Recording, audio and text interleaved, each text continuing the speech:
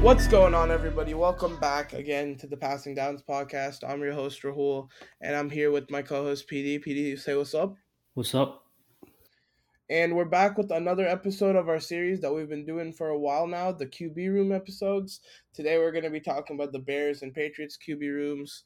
We've talked about many at this point. I've lost count of how many episodes we've done, but we have a whole bunch in the locker, and we're starting to get to the juicy bit with some of the top quarterbacks in the league coming up in the next couple of episodes. So we're going to get to the point where we're spending full episodes talking about whole quarterbacks. So uh, tune in for those, and if you haven't checked out the previous ones yet, go ahead and do so. And with that being said, I think let's get into Justin Fields and his game. Yeah, so let's talk about the Bears quarterback room having it ranked 17th. So let's touch on Justin Fields' game overall first before we dive into the game by game breakdown. So Fields last year, definitely a struggle. I would say it's inarguable that last year was a tough year for him, especially from a passing standpoint. He has a pretty exceptional arm in terms of max distance.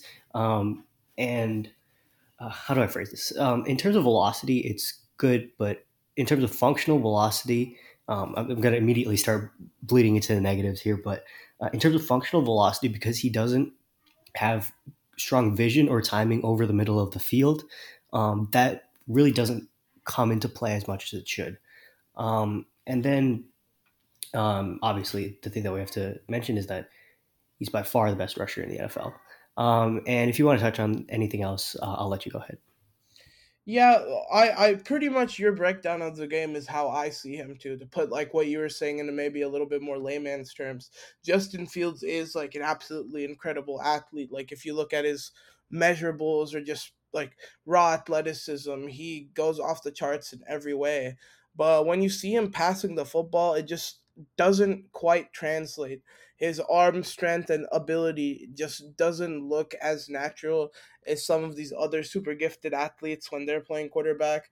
And for whatever reason, just the functionality of his athleticism while he's trying to play quarterback is just a little bit off for whatever reason. And I would 100% agree that at this point in time, he's easily the best rushing quarterback in the league, in my opinion. I think the Bears made a huge step last year in like changing the way they've built their offense and game plan around Justin Fields to make it like super duper reliant on his running game and really emphasize that strength that he has. I think last year's Bears offense that I saw towards like the second half of the season is maybe the most like run heavy quarterback offense I've seen outside of maybe like your 2019 Ravens offense with Lamar Jackson or maybe some of those prime Cam Newton years. They really went full in on the Justin Fields rushing attack. And in many ways, it worked. It helped him develop his game because at about halfway through the year last year, it was getting to that point where we weren't sure if Fields was going to develop to a starting caliber guy. And he definitely did show that sort of value later down the line when they fixed that.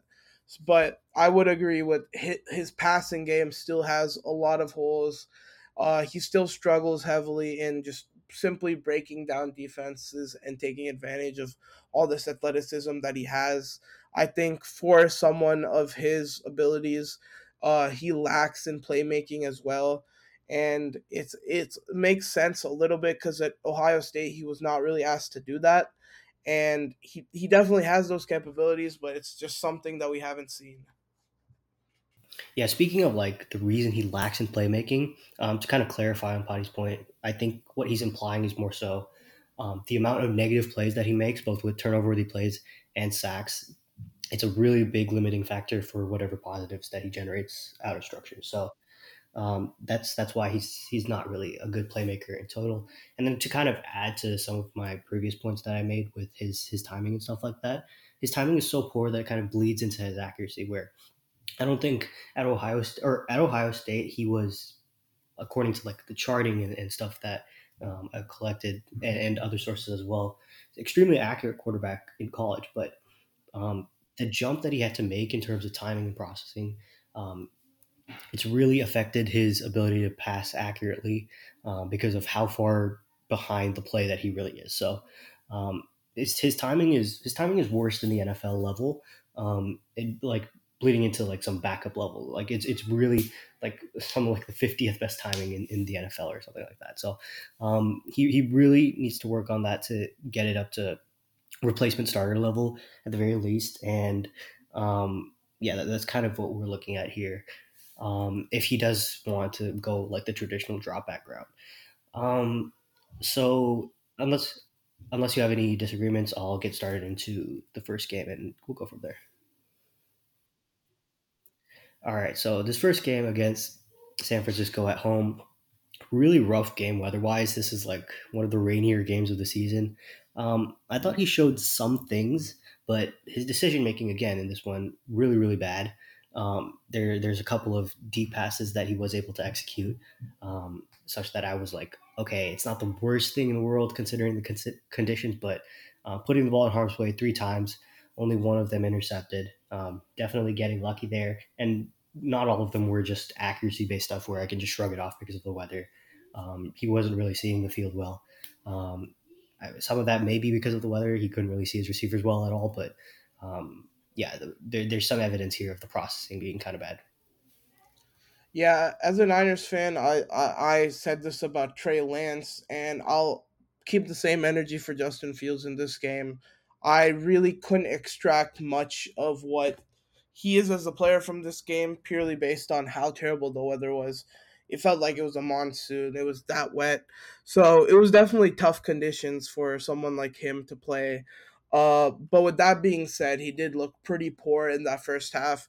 He did start to kind of get things together in the second half. Had a couple of big explosive plays, like 50-plus yard touchdown pass to Dante Pettis, as well as one play I believe he kind of just ran around and made a play out of nothing and scrambled for a big chunk gain. He did have a couple of just big plays in that game where he just went out and made a play, and that's kind of where you see that athleticism and just like maybe even feel for the game kick in for him. But overall, I think he struggled a lot with what PD was saying was a big issue for him overall in this game. Was his timing in this one? I think just the weather made things off for his receivers in general, and he wasn't able to adapt to the conditions. His accuracy obviously dipped a bit as well, given those conditions. And overall, I'd say this was a very tough performance to start. But I didn't take it. I did take it with a grain of salt, considering how bad of weather it was.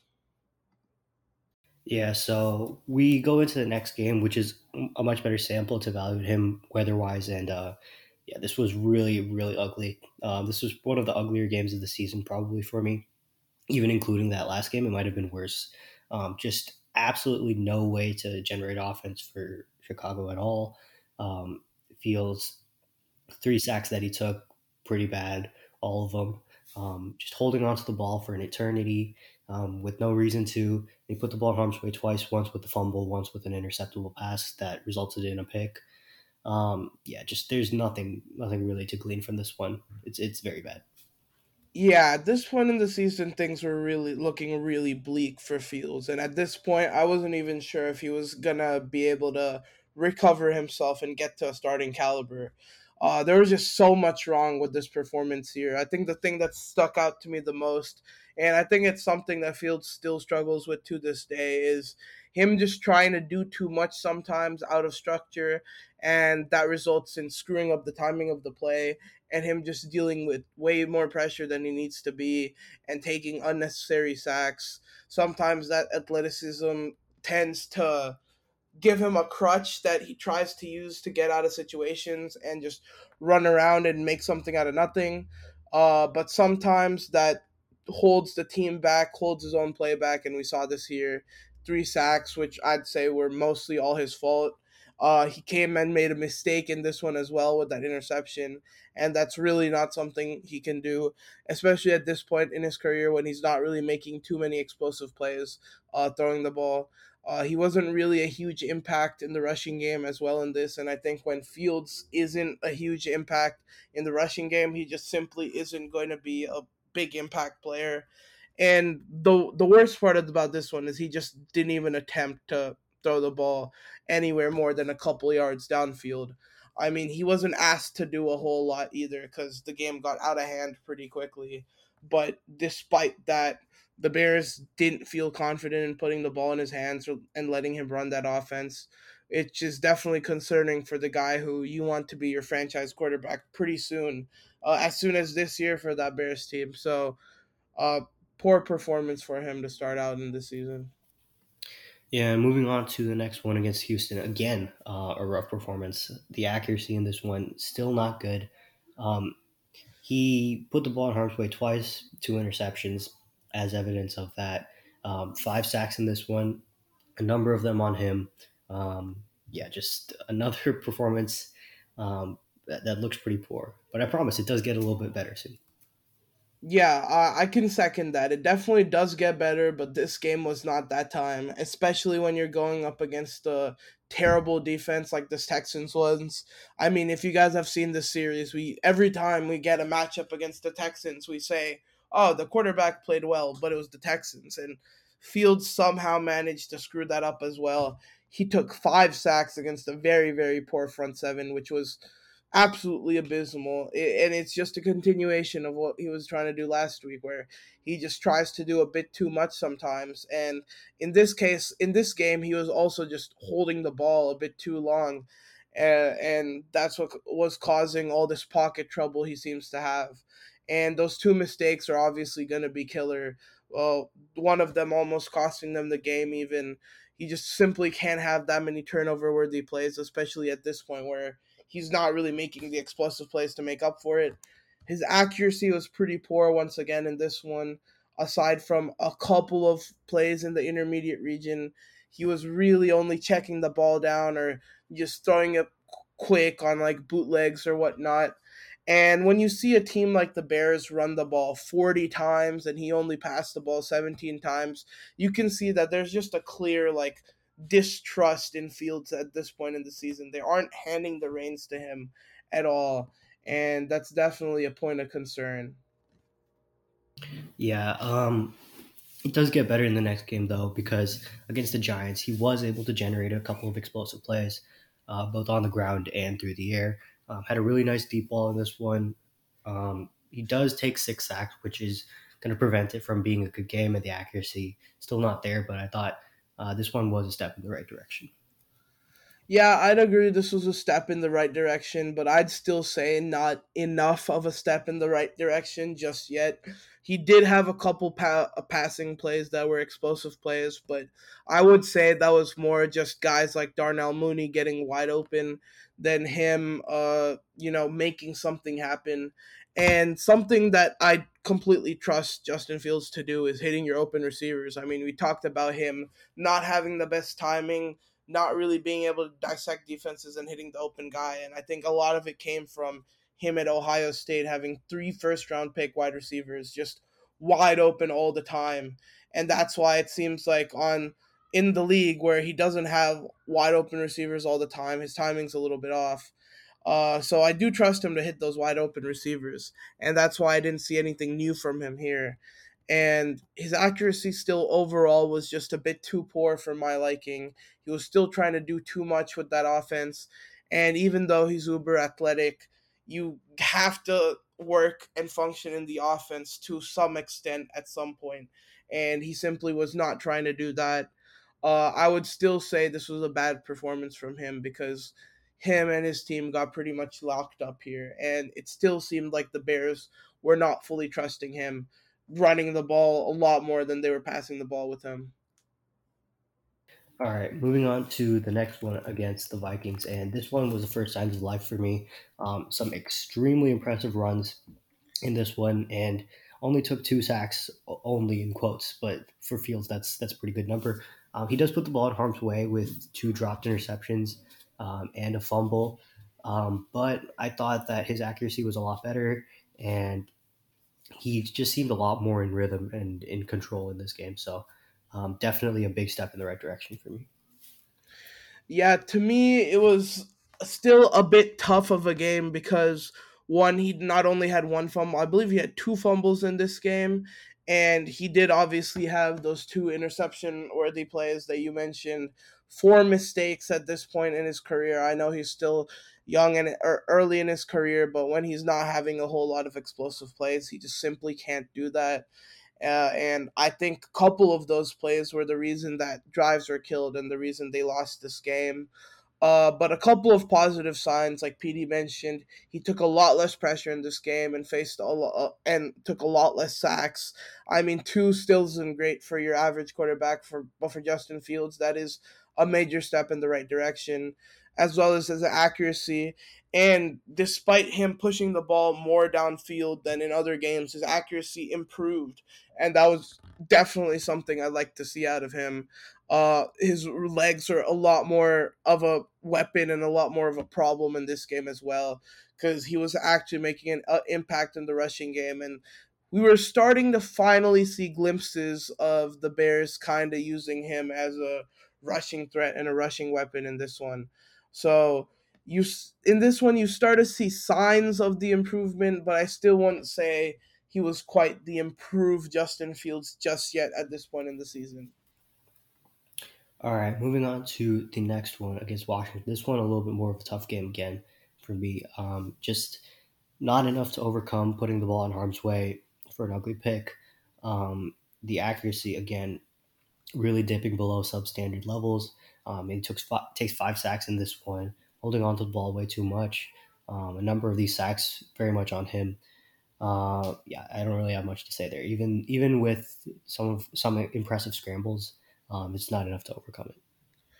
Yeah, those little baby steps he took in those last couple games where he was starting to get his rhythm back, he completely lost it in this one, I would say. His accuracy went back to a pretty terrible level. And I feel like this game he seemed even more shook than a lot of those early games because the offense just simply was not moving whatsoever. And a lot of that was because Justin Fields was just firing balls into the dirt or just sailing the ball. And I think a big reason was because he was letting the Commanders give him a lot more pressure. He was holding on to the ball a lot more. I think the Commanders came out and decided that they're going to game plan and force Fields into pressure. And as we saw from this game, at this point in his career, he was not good at countering that at all. I don't think he's doing a good job of using his athleticism to counter the pressure. I mean, there's many quarterbacks. We talked about this. It's something a lot of them have struggled with, and only guys like Lamar or Josh Allen are starting to kind of get used to being able to do that. And Fields is at this point still using his athleticism as a hindrance than a positive against blitzes and pressure. And that's why you saw him take 5 sacks in this game, which is terrible for someone of his caliber. And along with that, he made another pretty big mistake with that interception. Was one of the big reasons they ended up losing this game. I guess one positive was same thing you said. He did have one pretty big explosive run, like a 40-yard run, I believe. And overall, he was a lot better in the rushing game than he was in previous games. But still, with his passing game being so poor in this one, it's still a bad performance for me.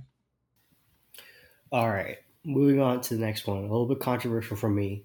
This one I think was one of his poor games against New England. Um, he has 5 turnover-worthy plays in this one for me. Interceptable passes, 3 of them being dropped with a bad fumble. So that kind of puts a ceiling on what he can really do. Of course, the rushing was very impressive, but for me, it wasn't enough to overcome the fact that he put the ball in harm's way that many times, plus 4 more sacks. So there's more negative to go around there. But yeah, I'm curious to what you think about this game. Honestly, I was thinking a very similar thing to you because I know this was kind of his coming out party to like the national media. Obviously, the Bears dropped 33 points in this one, a lot more than any of their other games, and beat a Patriots team who wasn't bad, so it was still a relatively impressive win. But a lot of things jump off the screen to me right away. I mean, one being even though only two of them were even in question of getting picked up by the defense, Justin Fields did fumble the ball 4 times in this one. and had a couple of interception worthy plays as well as one being actually picked off. So when you try to turn or when you almost turn the ball over that many times, to me, it's just never going to end up being a good game. But on top of that, he still struggled with him trying to do too much and taking way too much pressure.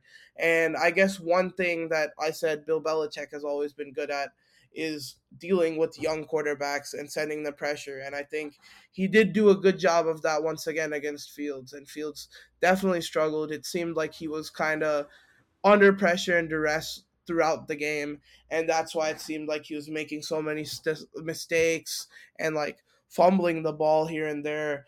Uh, he definitely was slightly more accurate in this one compared to his other games, and it did surprise me a bit considering how the New England secondary is a bit stingier than some of their other opponents. He was kind of starting to get in tune with a couple of receivers, spreading the ball out a little bit more. But overall, I think he just made far, far too many mistakes for me to call this a good performance. But he was finally getting into his own in the rushing game. I think this was a very, very big impact rushing game, and probably why the general public thinks this is a good game from him because I think he really killed the Patriots with his legs. But to me, his passing attack was still simply not there. Yeah, I like what you said before you corrected yourself about trying to turn the ball over. I like that more than almost turning the ball over.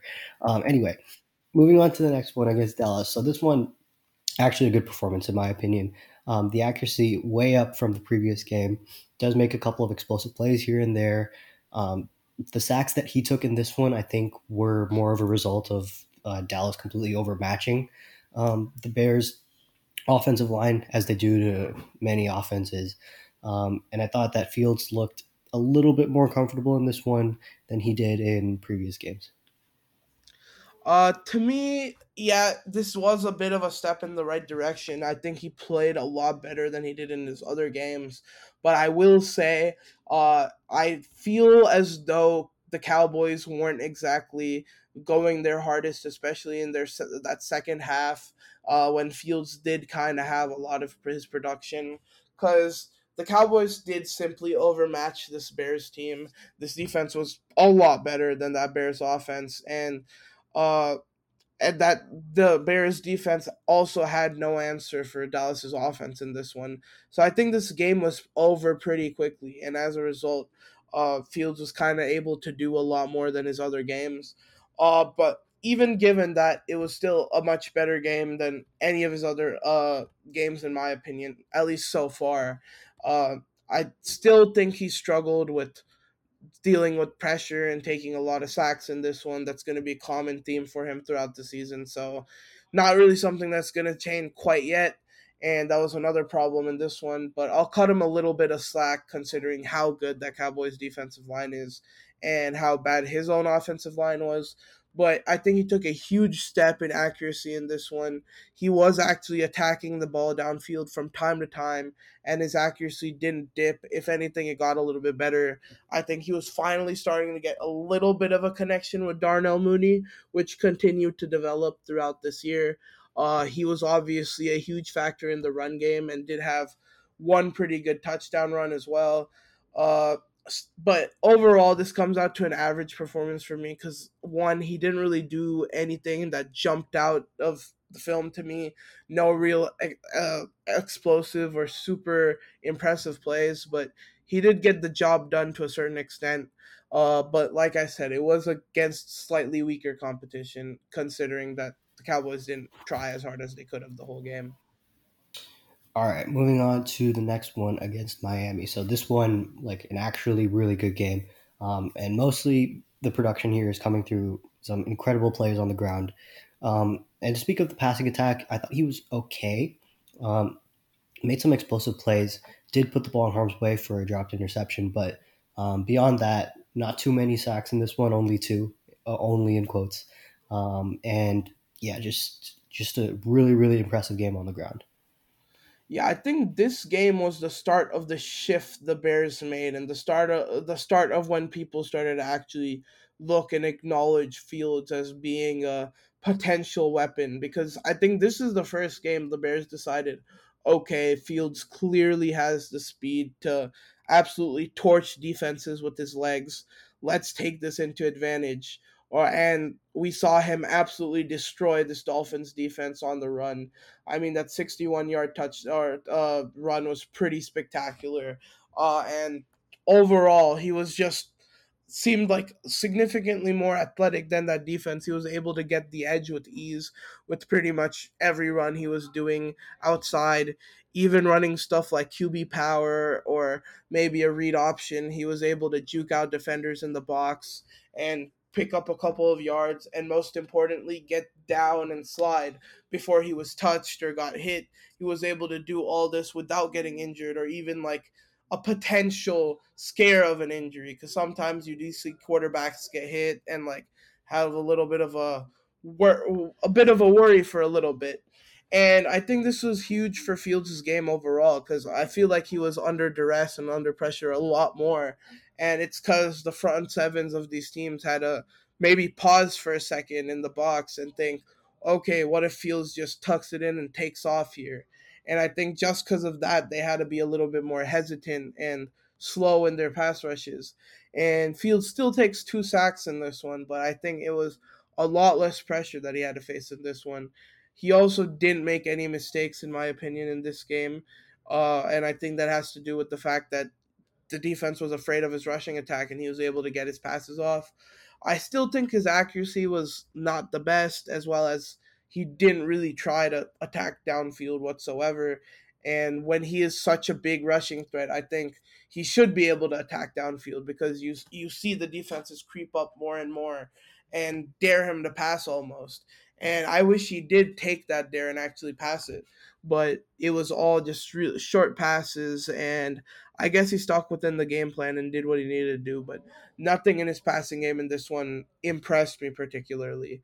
But we did finally start to see Fields as a weapon in the rushing game. All right, moving on to the next one. Again, another explosive rushing game, but this time he does Man, have a yeah. fumble in there, so it's gonna knock it down from an elite rushing game to just very good to me. Does put the ball in harm's way twice.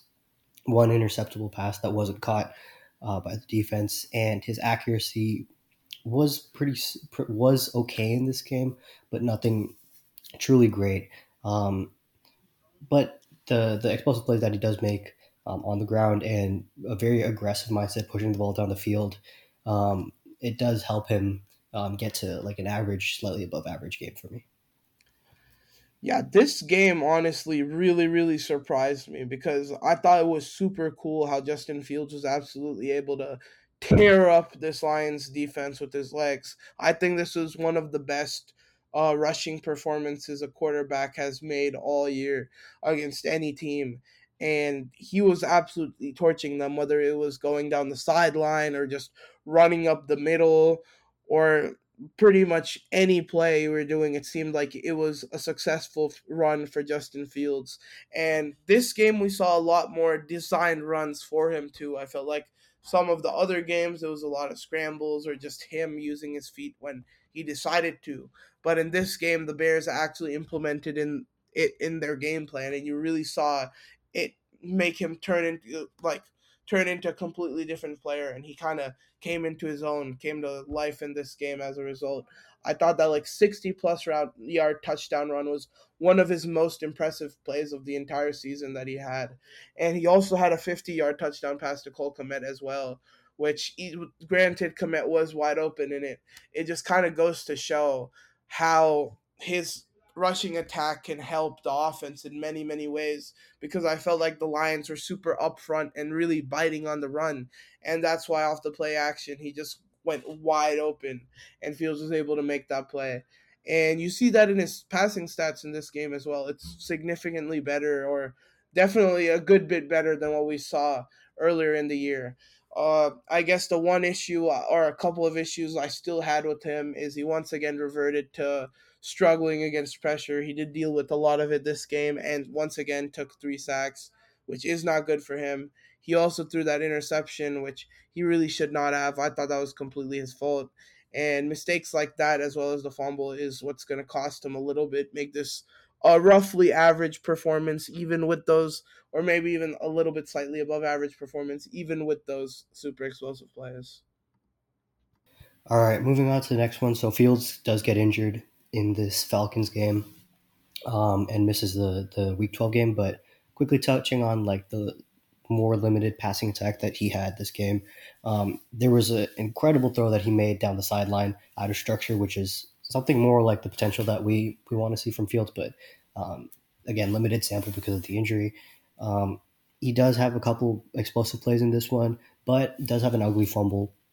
And I didn't think the interception was his fault, but that fumble was so ugly that it, in fact, did make the game kind of average overall for me. So, um, yeah. Also, 4 sacks, a number of them his fault again. Just some more reasons as to why it was kind of more of an average game. Yeah, this game definitely worried me a little bit because ever since they had kind of shifted Justin Fields' role in this offense and made him kind of a weapon of attack where he can rush or pass at any given moment rather than be like a traditional quarterback, we kind of saw him flourish. And then in this game, we saw the Falcons kind of target that and really limit his rushing attack. And then we saw him take a major step back once again in the passing attack, almost reverting to where he was like maybe even earlier in the season. Obviously, the interception and that fumble are two pretty costly mistakes that he can't be making, especially in a close game like this one. He once again faced a lot of pressure, and against this Falcons front seven, that's just simply not something that happens to many teams. It was him once again just either holding the ball too long or bailing the pocket too early and having defenders chase him, and once again took 4 sacks.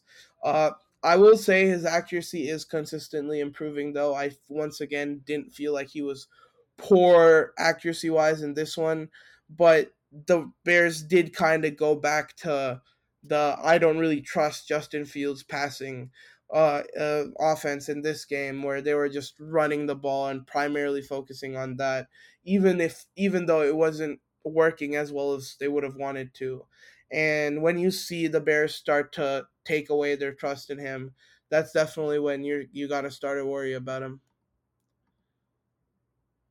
All right, moving on to the next one. So, like I said, he misses the week 12 game with an injury. It comes back against the Packers, and oh boy, he absolutely lights it up in this one. I thought this was the best game of his season. Does have 2 interceptions, both of them turnover-worthy plays, but the second one, you just kind of like, I don't really care about that one. It's like at the very end of the game, he's just trying to make something happen, kind of forces the ball, whatever.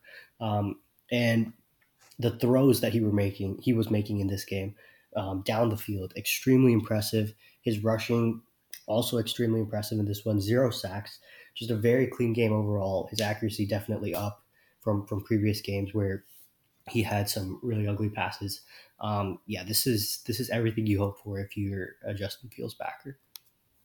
Yeah, even though I wouldn't necessarily say it's a masterclass or a perfect game, and to me this isn't even his best game of the year, I would still say this was a huge step in the right direction for him. And the biggest point to me, and PD, you brought it up, is the pressure and the sacks. He finally took 0 sacks in a game, and not only that, I really didn't feel like he was under pressure all game at all. It didn't look like he was running around trying to make something happen at all times.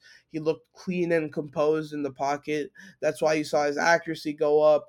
He actually looked like he could be comfortable in the pocket and dissecting defenses and just kind of destroying defenses in that way. And we already know that Fields can kind of play off his own legs and his own rushing game and use bootlegs or play actions and that sort of stuff to, function in an offense that way. But in this game, we saw like a whole new side to Justin Fields where he was able to beat defenses in a different way completely. He really wasn't, even though he was still pretty impactful in the rushing game for a quarterback. I mean, that 55-yard run, once again, he absolutely torched that Packers defense. But it wasn't something he was doing all game or consistently. He was definitely primarily a passer in this one. And it was definitely a huge bright spot there. Even then, though, he still got to clean up the mistakes. Like PD said, 2 interceptions, with both definitely his fault. I do agree that that second one, he was just trying to make something happen out of nothing. But despite that, it's still on him for making that play. But overall, huge step in the right direction and definitely a positive to look at towards the end of this year. All right, moving on to the next one. This one against Philly, so really tough matchup. And Field does not look good in this one again. Ugly fumble in this one puts the ball in harm's way for an interceptable pass, wasn't caught. 6 sacks. Yeah, the Bears offense just really overmatched in this one. Um, I kind of felt bad for him at this point. Like they kind of like couldn't really give him a clean supporting cast. And even then, because of the weird stuff that was going on the other side of the ball with the Eagles offense, they were in this game, but I thought um, the box score definitely lying in this one. Yeah, it was definitely some garbage time points that makes this game look a lot closer than it was. It was pretty evident from start to finish who was going to win and who was in control of this game. So that definitely is a point to look at when you look at this game. Fields wasn't asked to do as much as he would have in other games where it's a little bit more back and forth, and the Bears have probably more of a chance of winning, but do think this was a bit of a worrying game because once again, a good defense in the Eagles was able to lock up Fields in his rushing game. Aside from one pretty big 40-yard rush, he was able to do nothing against this Eagles defense. And when you shut down Justin Fields in the run game, you see his passing game follow and not be nearly as good. And you see him try to do too much and get pressured pretty much the entirety of this game. I think he was pressured on almost every single drop back he had in this one. And yeah, the Bears, the offensive line was pretty bad, but Fields really made no effort to, move around in the pocket and be more comfortable. It felt like he was just bailing every chance he could get, and that's why he was sacked so many times. But one thing I will say is, even with the small sample size, he did have pretty solid accuracy. He wasn't really attacking the ball downfield a whole lot, so it's not something. Something that's a huge deal, but definitely more of a positive than a negative. But I definitely would have liked to see more from him in this one. All right, moving on to the next one against Buffalo. So, this one he played a pretty solid game, in my opinion.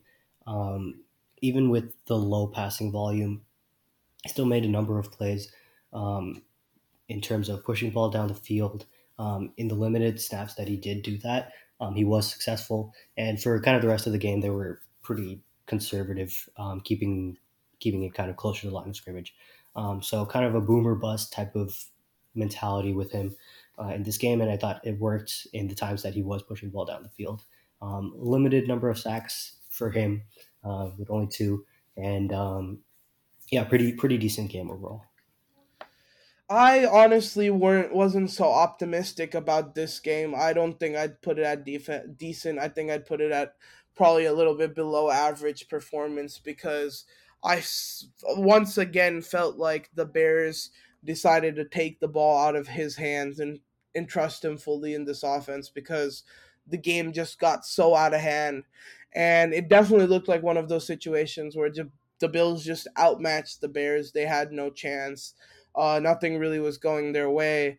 Justin Fields on the rush was absolutely locked up. And like I said, when Justin Fields gets locked up in the rushing game, his passing game typically follows.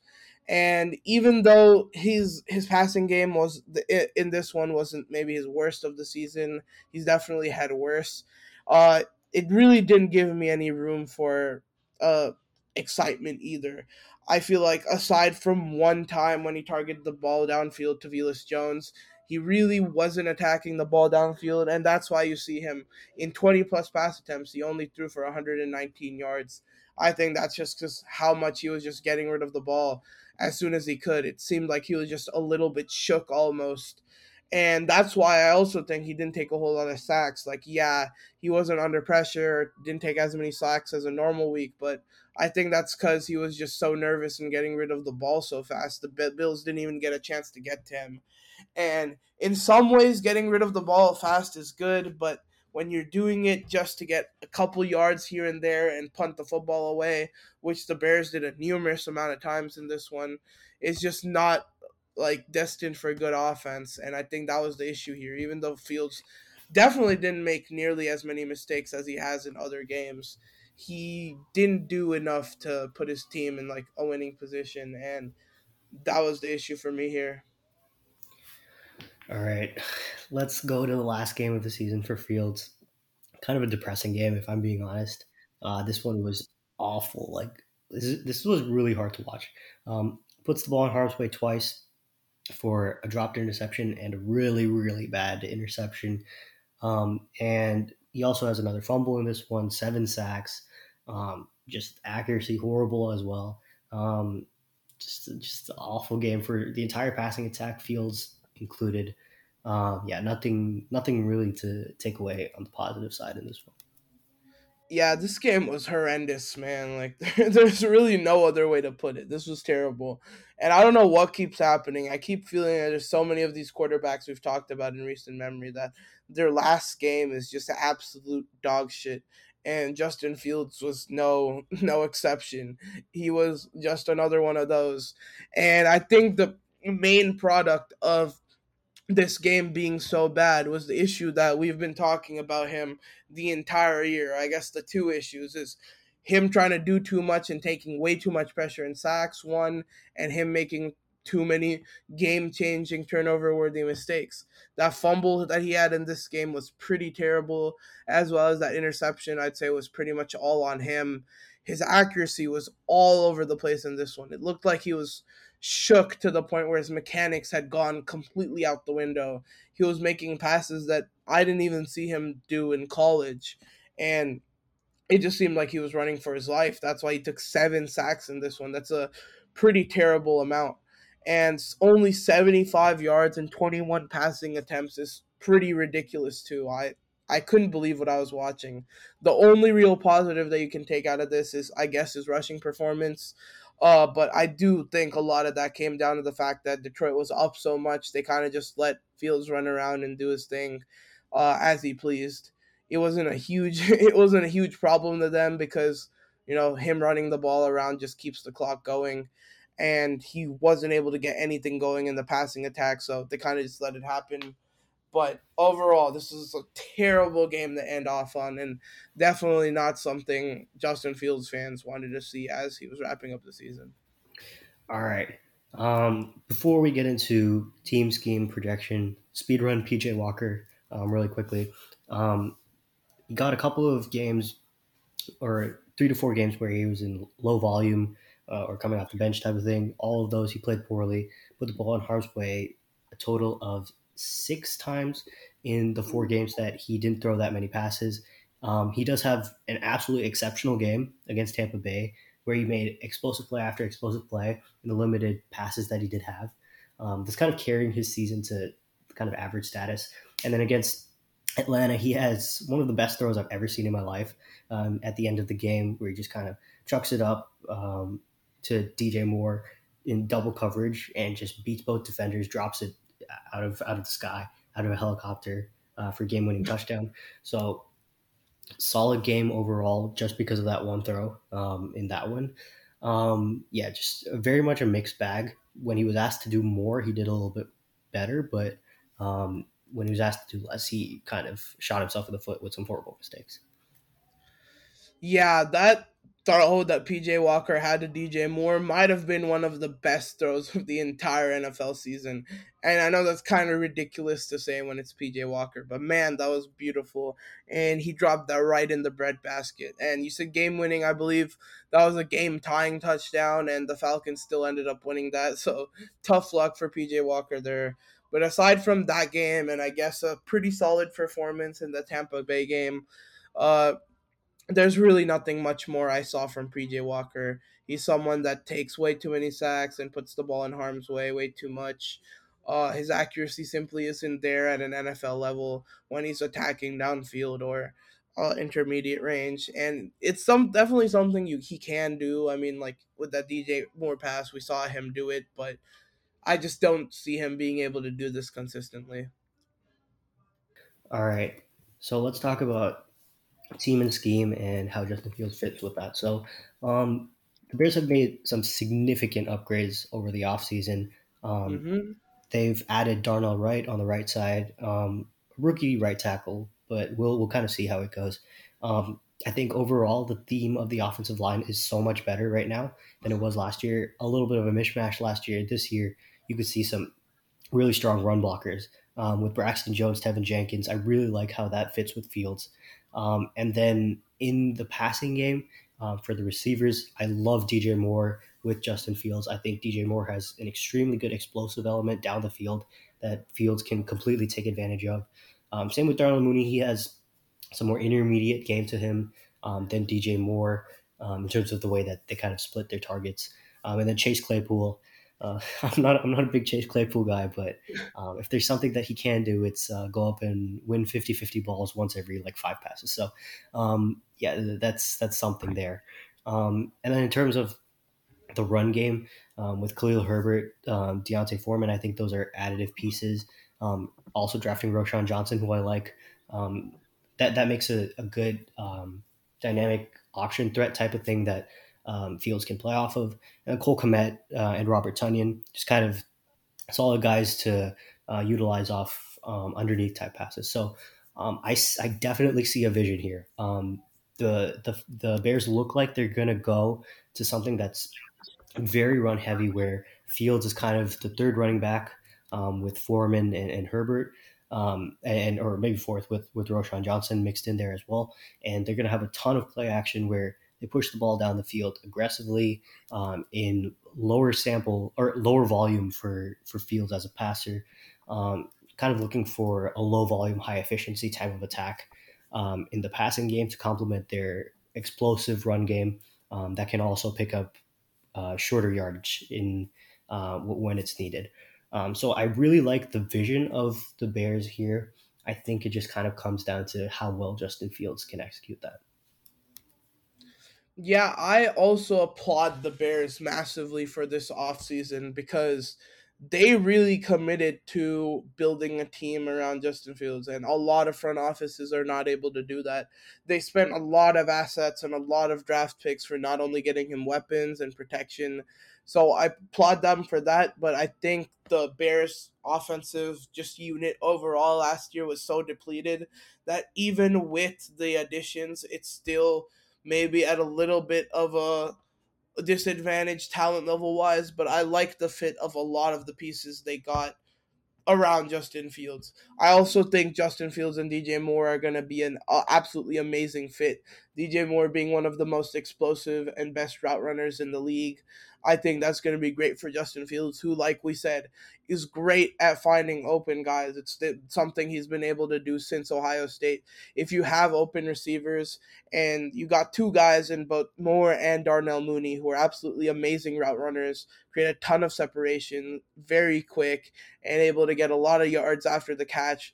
Those are guys you're going to want around Justin Fields because he's someone who can get out there and make a play and get your receiver the ball in space.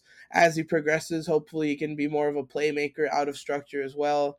And then as far as uh, just variety in the receiver core, we still see it in a guy like Chase Claypool and St. Brown as well. I think those are both two bigger receivers with a lot higher catch radius will be able to just go up and get passes whenever Justin Fields is a little bit uh, in trouble and needs to just throw it up to someone. And I am a firm believer that Chase Claypool was they spent way too much to get him, and he definitely should not have gone for that. But it's I guess it's still cool that they're pairing him with what they consider his talent, and he's definitely a much different receiver to a DJ Moore and Darnell Mooney. And I like the fact that they have a bunch of people who are like with very very varying talent. And I think them obviously bringing in Robert Tanyan and having Cole Komet there, I've said many times, like a tight end is a young quarterback's best friend. And when you have two guys who have proven for multiple years that they can be good receiving threats in this offense, I think that's going to be huge for Justin Fields. Two big targets. And we did say that he struggles a lot with finding receivers in the open in the middle of the field. That's just something that hasn't developed fully in his game yet, and something he's still learning. And when you have two massive targets in the middle of the field that he can go to at any time, that's going to help him with that as well. I also agree that the offensive line improvements are going to help him a lot. I mean, we saw how many times he was sacked last year. Obviously, part of it was his fault and him trying to do too much. But when you have a lot of sacks, it's always going to partially be that offensive line's fault. And the Bears' offensive line last year was no exception. And when you bring in guys like Braxton Jones, Darnell Wright, shoring up the tackles, and just have a lot more talent on this offensive line, you're going to give Justin Fields a lot more opportunity to succeed. I still think their offensive line could be a little bit more improved. There may be a guard or a center upgrade away from being like an elite level offensive line around Justin Fields, but definitely a step in the right direction from last year. The one thing that I'm a little bit concerned about is that running back room. I know you like Roshan Johnson, but I think overall they lack a lot of talent and they lack a lot of skill sets in running backs that you could use with Justin Fields. I think when you have someone like Justin Fields in the backfield that can do so much with his own legs, you want a lot more shifty running backs who can also, break the edge. And the defense is completely wide open at this point because they don't know who's going to get the ball and who's going to try to attack the edge on them. And I feel like the Bears just have a bunch of power running backs with not a whole lot of talent on the team right now, uh, with Deontay Foreman and Khalil Herbert. I just don't see them necessarily fitting in with Justin Fields. And I think when you have a quarterback like Fields who's going to run a lot, you're going to have a run based offense and you need a good running back. And I think they maybe should have kept David Montgomery around because I think he was honestly a solid fit with Justin Fields. They were pairing well together last year. I'm not really sure what happened there. Maybe it's a money issue, but that's the only weakness. I think overall they've made a huge step in the right direction, and Fields will fit in well in this system.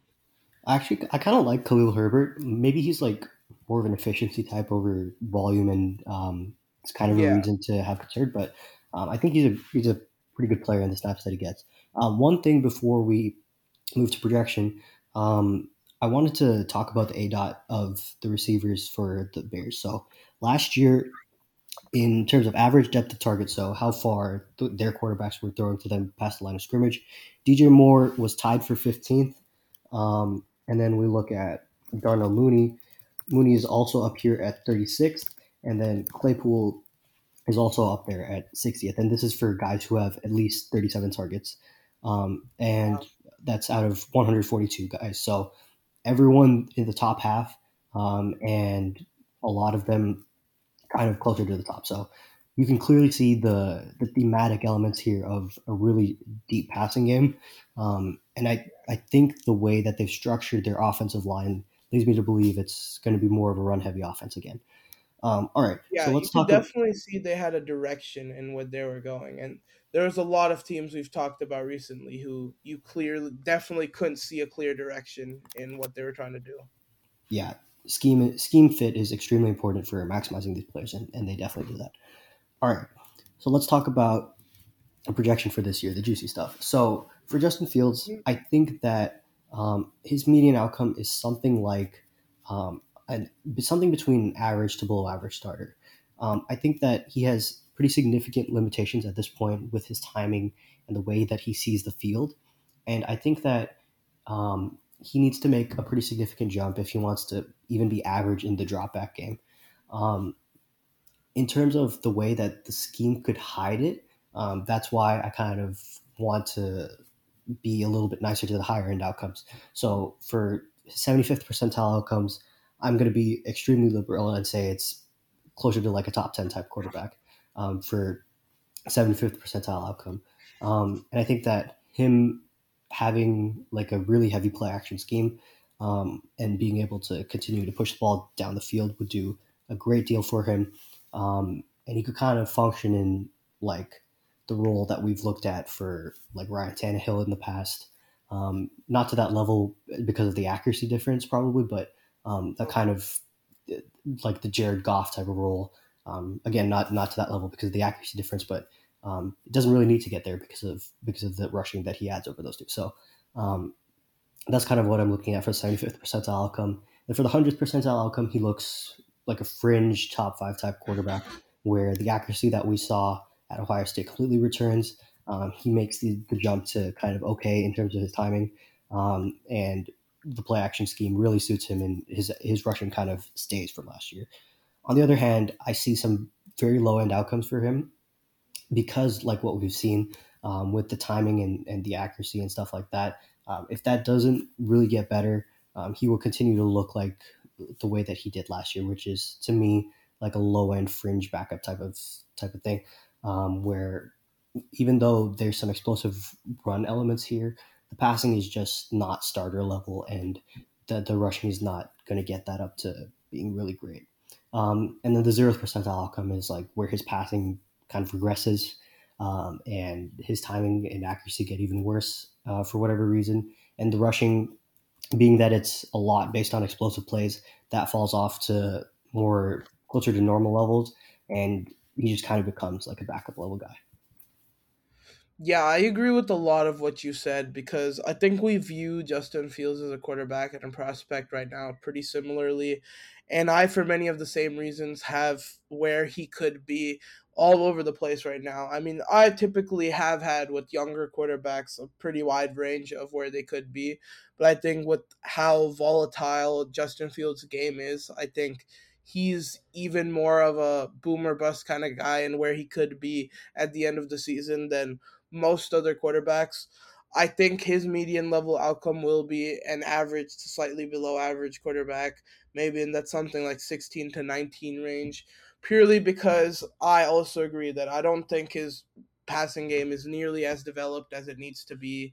And he definitely is not a traditional passer. I don't think he ever will be. But I think that part of his game definitely needs to develop to a certain extent if he wants to be an elite level passer.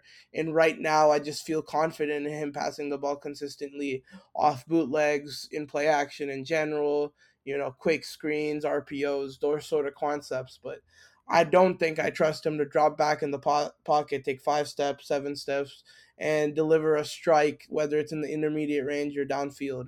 I do see him taking a step in the playmaking game because I do like his feel for the game, and I think as he progresses and plays more and more, he's going to be able to make those kind of out of structures plays more often. He's capable of that and hasn't really had to do it at Ohio State or early in his career at the Bears, but I think that's definitely something he can do more of. But he'll be average to slightly below average in his medium outcome purely because of how limited he is as a traditional passer. Now the high end outcome for him, I also think he can push for top 10, maybe be in that top 10 to 12 range, because I could see him start to put things together as a passer. I mean, we saw glimpses of that. For example, that last Packers game towards the end of the season, we did see him be able to kind of do that. We do know he's able to hit people in stride downfield with accuracy. He is able to attack that intermediate range and downfield even because he just simply has the arm strength to be able to do that. It's just does he has the accuracy and the timing and the patience to be able to deliver that. But if some of that can kind of come together, and especially with this new and improved Bears offense, there's definitely a situation where that can come together, and that's why my high level outcome for him is that range. And on the lower end, I could see things going pretty poorly for him because we've seen many quarterbacks, huge high level quarterbacks come into the league who are heavily reliant on their legs. And when teams figure out how to stop that, things go poorly for them. And we saw a couple of times last season where Fields was limited in his rushing attack. He simply just wasn't a huge factor in the game overall, and that's definitely worrying for me. And I think his rushing ability is always going to put him in at least a starting caliber because that's how much value he adds to the game purely from that factor. But if his passing game does not develop much from where it is last year and he's still having games where he's going like 33% completion because he's sailing balls and like throwing balls into the dirt, if the pressure is getting to him and his mechanics are all out of whack, I could see him fall to being a low level starter somewhere in that like 25 to 30 range at the worst. All right, quick touch on PJ Walker before we get into, or PJ Walker and Nathan Peterman before we get into the Patriots. Um, PJ Walker, kind of a lower end backup to me in his medium. High end outcome, he looks kind of like a solid to higher end backup. If what we saw in those few games that he was asked to do a lot more is real, and if the stuff that he did in the lower volume games is more of the real stuff, he looks more like a third stringer. Nathan Peterman, kind of a meme, but I think he is like a solid third stringer type. In his high end, he can be like a fringe backup, and his lower end, he's not good at all. Yeah, to me, PJ Walker is also pretty low level backup at this point. I think good backups are people who you can trust to start a couple games here and there in spots, and no matter what the situation, you can throw him in and he can put in a shift. And I just don't see PJ Walker becoming that type of guy next season. And for that reason, he's a low level backup to me, who in his low end could even fall to a third string. And I guess if he plays well in spots where Justin Fields gets hurt, because he will almost inevitably get hurt. If he plays well in those spots here and there, he could jump to like a mid to high level backup. And I guess I'm not quite as high on Nathan Peterman as you are, because to me, he's a low level third string quarterback. I just really don't see much positives to his game. And it's not really because of the meme, because he isn't the type of turnover worthy quarterback that we saw in that one dreaded game that he had back in the day. But I still just don't see much positive to his game overall. His accuracy is just not there. I don't think he reads defenses at a great level. And for that, I think he's a low level third string who's probably fighting for his spot on an NFL team. All right, so let's move on to the New England Patriots And Mac Jones. and Mac Jones. Let's start off with Mac Jones. So let's quickly touch on Mac Jones' game before we get into the game by game breakdown. So Mac Jones, very strong accuracy. I would say pushing elite at times. He's more in the very good category, probably overall for his career. And he does have a very good sense of timing, does understand where to go with the ball in most situations. Um, doesn't do a good job balancing aggression with patience to me. And it's kind of the feel in that area is lacking. He does make up for it with great feel of what type of throw to make. But he is lacking in terms of the actual arm talent that he has. I also don't like his feel as a scrambler outside of the pocket. I don't think he does a good job being a playmaker. But when he does scramble, I don't think he's slow per se.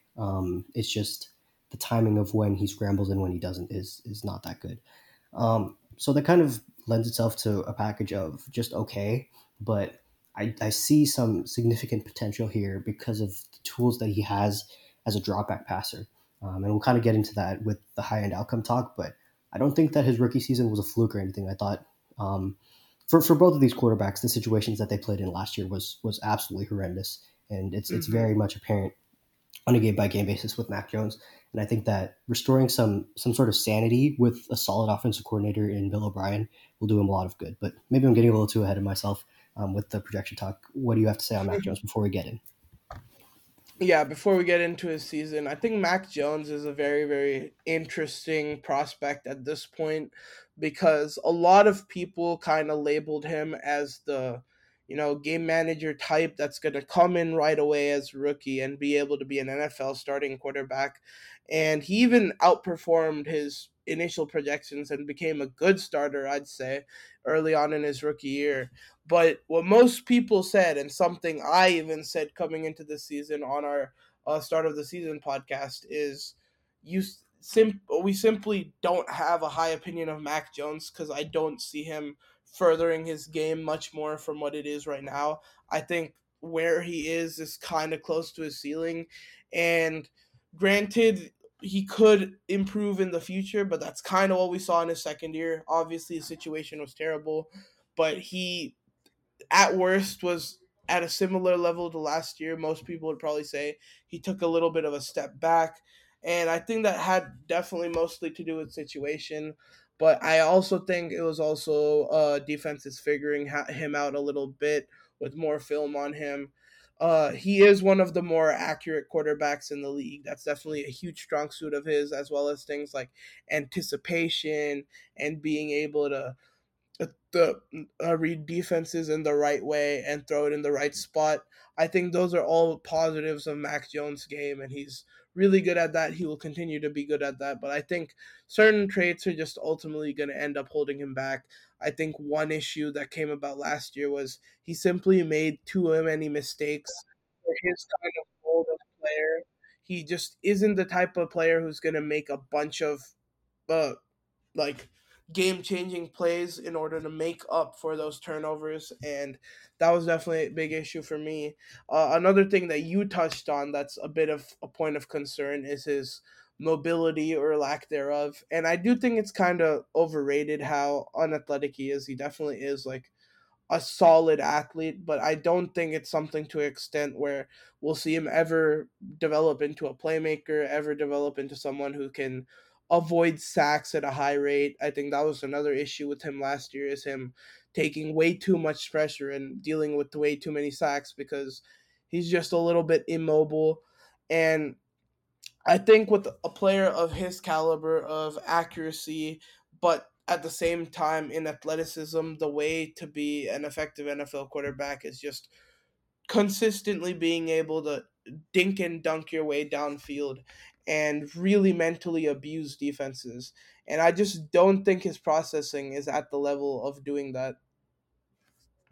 Yeah, I don't think he's exceptionally gifted as an athlete in terms of like short area quickness. That's something Mhm. that I think we'll talk. Or I'm not going to spoil, but when I talk about ceiling, it'll come up because I think improving Right. his shape would do him a lot of good as a playmaker from the standpoint of making people miss in the pocket and then pushing the ball down the field. So um, I've talked too much about his game and the projection that we're going to Yeah. talk about at the Let's end. dive into his season. So let's talk about the season. Yeah.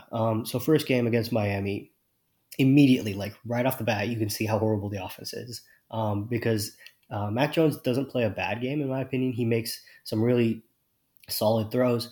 One exceptional throw down the left sideline later in the game. Um, but the offense just couldn't really get going at all because of the horrible stuff that's going on with the receivers. So yeah, I thought he was okay, but I didn't think that he played exceptionally well because there's a significant cap on the way he could play because of the offense. Yeah, I'd have to agree with what a lot of what you said because I didn't think he was particularly inaccurate or just when he was passing the ball. It seemed like he was always putting it in the right places, going to where he could. But with the receiving core and talent he had around him, he simply wasn't getting any receivers who were like getting even a little bit of separation. I think he had a couple of instances where Jacoby Myers was maybe getting a bit of separation, but overall, his receivers are getting locked up, and he kind of had to throw people open. And I don't think he's quite good enough yet to be able to do that at a consistent level. And that's why you see his stats in this one being kind of mid because he was trying to do what he could with his act with him throwing people open, but I just don't think that's something he can do at a high level. You see the pressure and sacks come into play a little bit. He takes two sacks in this one, and I think he was under pressure a lot more than those two sacks show. He seemed to be a little bit uncomfortable in that against that Dolphins defense. He does have that one interception, which I do believe was his fault. I think it came as a result of him just being a little flustered and trying to throw the ball and make something happen, and he just didn't couldn't make things happen. The offense just seemed a little bit clogged and locked up purely because there were no playmakers to create space for Mac Jones and just open things up for the rest of the offense. So I'd say average to maybe slightly below average performance here for him. All right, moving on to the next one against Pittsburgh. So this one was pretty poor performance for me. And there's some box score numbers that look a little bit better than the previous game, but I think they're masking how he played because he put the ball in harm's way twice for one dropped interception. Good that he didn't take any sacks despite being under pressure a lot, but those two dropped interceptions combined with a little bit attributable to the offense, the way that he couldn't push the ball down the field. But yeah, I didn't think that he made up for it with explosive plays. Yeah, completely agreed there. I think he did do a much better job against a much better defense in dealing with pressure. And I'm not quite sure how that played out because the Steelers are normally very good at getting after quarterbacks, but he did do a good job there. But the kind of goodness in this game for him stops there. I also think he made way too many mistakes in this one. For a player like him, two turnover worthy plays is way too much for a guy who prides himself on accuracy and being able to, not, well, essentially not turn the ball over. And if he's turning the ball over, a lot of his positives in his games goes away. And I think his accuracy was also an issue in this game, which simply can't be the case for a guy like him. And once again, I will point out the fact that his receivers were not getting a whole lot of separation. He didn't have a whole lot of talent around him, but I also think he wasn't spreading the ball out. I mean, when you have 35 pass attempts, you can't have only two receivers who were targeted more than two times. It's just that's too big of an issue. He can't be zoning in on a couple of guys. And I think that's what ends up hurting him in the long run here. So pretty poor performance for me.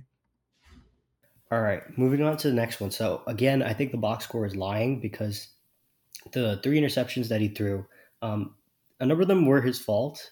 And I do think he has four turnover worthy plays. So he has another dropped interception. So you'd be like, oh, why are you so high on this game?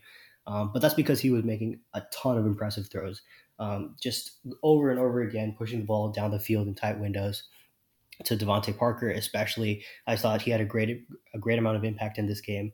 Uh, doesn't really uh, he doesn't really deal with the pressure poorly, in my opinion. The three sacks that he took were more attributable to the offensive line, and I think he did a really good job making up for those three or four interceptable passes that he threw, which sounds a little weird, but yeah, the number of explosive plays that he was making was really impressive to me. Yeah, for me, I'm a little bit less optimistic than you are about this one because I still think those mistakes that he made are just too much to overcome. And granted, he did have a lot more explosive and crazy throws that he did in this game than pretty much most of his other performances. But I think when you have something like four turnover worthy plays, that is an incredibly tough hill to climb up from. And when you pair that with the three sacks he took and the pressure he was constantly under, I think it's going to take a lot to like flip that and make that a good performance. And even though he did a lot, I still don't think it was enough. And I think that's why they ended up losing this game because they were in a good position for a while. But when the turnovers started piling up and those turnover worthy plays started to become an issue, that's when the Ravens were able to pull away and really take this game. And to me, that's where the issue lies with Mac Jones. Even if he is able to kind of make up for those mistakes, it's still not enough for the whole team to come back and win the game. But on the positive side, though, his accuracy looked the best it has been throughout this entire season up till this point. He was finally getting some sort of connection with his receivers. Like PD mentioned, him and Devontae Parker seemed to have a really good connection in this one. And I another thing I do have to say about this game, I feel like a lot of the success that came on the passing front in this game came from Devontae Parker kind of just going up there and snagging balls from defenders. I mean, Devontae Parker is not the type of guy who's going to get a whole lot of separation, and Mac Jones did just throw it up there, and Devontae Parker did do a lot of the lifting there. So I feel like his numbers got a little bit inflated from there as well. Overall, I think the mistakes drag him down to being a decent performance. Yeah, I should rephrase that. I think it is kind of average in general. One thing that I didn't mention, he got a pretty severe ankle injury in this one, had to be helped off the field, and he ends up missing a bunch of time the next three games. And let's speed run through these first three Bailey Zappi games. So against Green Bay, rough performance, put the ball in harm's way for a dropped interception, an ugly fumble. They kept the ball close to the line of scrimmage in the passing attack, so he didn't really have a high ceiling there. And then against Detroit and Cleveland, just okayish games. Put the ball in the ground for another fumble against Detroit, and the interception that he threw wasn't really his fault, in my opinion. But generally, those two games against Detroit and Cleveland, he was pretty solid in terms of accuracy. Got the ball out where it needed to go. and was just okay for those. Yeah, one thing I want to bring up about Bailey Zappi that I think was kind of ridiculous even happened. I keep seeing like these backups come in who are clearly a step down from the starter. I think this was a perfect example, as well as I forget who backed up Dak Prescott off the top of my head. Uh, but even him coming in and he was a winner right away. I think it's kind of ridiculous when people just immediately campaign for them to be the starter, for them to take over because they won a couple of games or maybe their box score stats looked good. Because even though Bailey Zappi did put up like solid performances in terms of the numbers, it really, really, if you watch the games, was not anything particularly like impressive. And granted, I will say it is cool that he was able to make do with what Mac Jones, I guess, to this point in this season, didn't necessarily make do with in terms of the talent around him. However, the game plan was completely different. They trust Mac Jones to do a lot more, and Bailey Zappi was pretty limited in his game. But granted, for who he is, for what he was asked to do, uh, and come in and be a backup and put in a couple of solid performances, give them an opportunity to win, and even in a couple of those games, take the win. I think he did a great job in his role. All right. So let's go to the Week 7 game where Mac Jones, quote unquote, returns. This is the matchup with Justin Fields, interestingly enough. And they just mix and match quarterbacks, kind of. Mac Yeah. Jones gets benched after throwing a pretty ugly interception. That I think there was some controversy that this one hit the wire, and it was later disproved, I think. But Mac Jones gets benched after throwing a pretty bad interception. Bailey Zappi comes in, throws some pretty horrible passes that end up being caught, and then eventually falls back down to earth when he has an ugly fumble and throws two interceptions, one of them being his fault. So, yeah, rough game to watch for both quarterbacks. And I don't know why Mac Jones was benched in this one. I really don't get it. Yeah, this was a very rare, stupid mistake by Bill Belichick or whoever's in the decision making department here in pulling Mac Jones when you have your franchise quarterback come back from injury after a decent bit of time missed. Obviously, you're going to expect him to take a little bit of time before he finally gets into the groove of things. And when you yank him away after only 6 passes, it's really, really ridiculous because you're shooting his confidence down completely. Now he's thinking this, he sees this backup come in and take his role out of nowhere after he's only had maybe a drive or two. And then after that, Zappi comes in and has a terrible performance too. I think in this is a very, very winnable game if they had Mac Jones at the helm. And they just need to give him a little bit of time to get back into the groove of things. And they yank him way, way too early for a guy who simply has not proven himself to the extent. And maybe there's something going on behind the scenes. Maybe Mac Jones didn't feel comfortable in his injury to come back this game, and after playing on it a bit, needed more time to rest. But if the reason for him being pulled was purely a football decision, I think this was really, really stupid, and I don't understand what happened. All right, so Mac Jones returns in the next game against the Jets, and yeah, this one was a rough performance for him. Put the ball in harm's way twice or three times. One fumble with two interceptable passes, one of them being caught. Took 6 sacks in this one. Jets defense pretty ferocious, but I definitely thought he could have played better. The accuracy was the only thing really being the saving grace. And yeah, just a really ugly performance from the offense overall. Yeah, there's nothing much more I can say to defend Mac Jones here. He pretty much fell in all the pitfalls I talked about that are holes in his game in this one. And granted, again, this was his return game because of how they pulled him in the last game.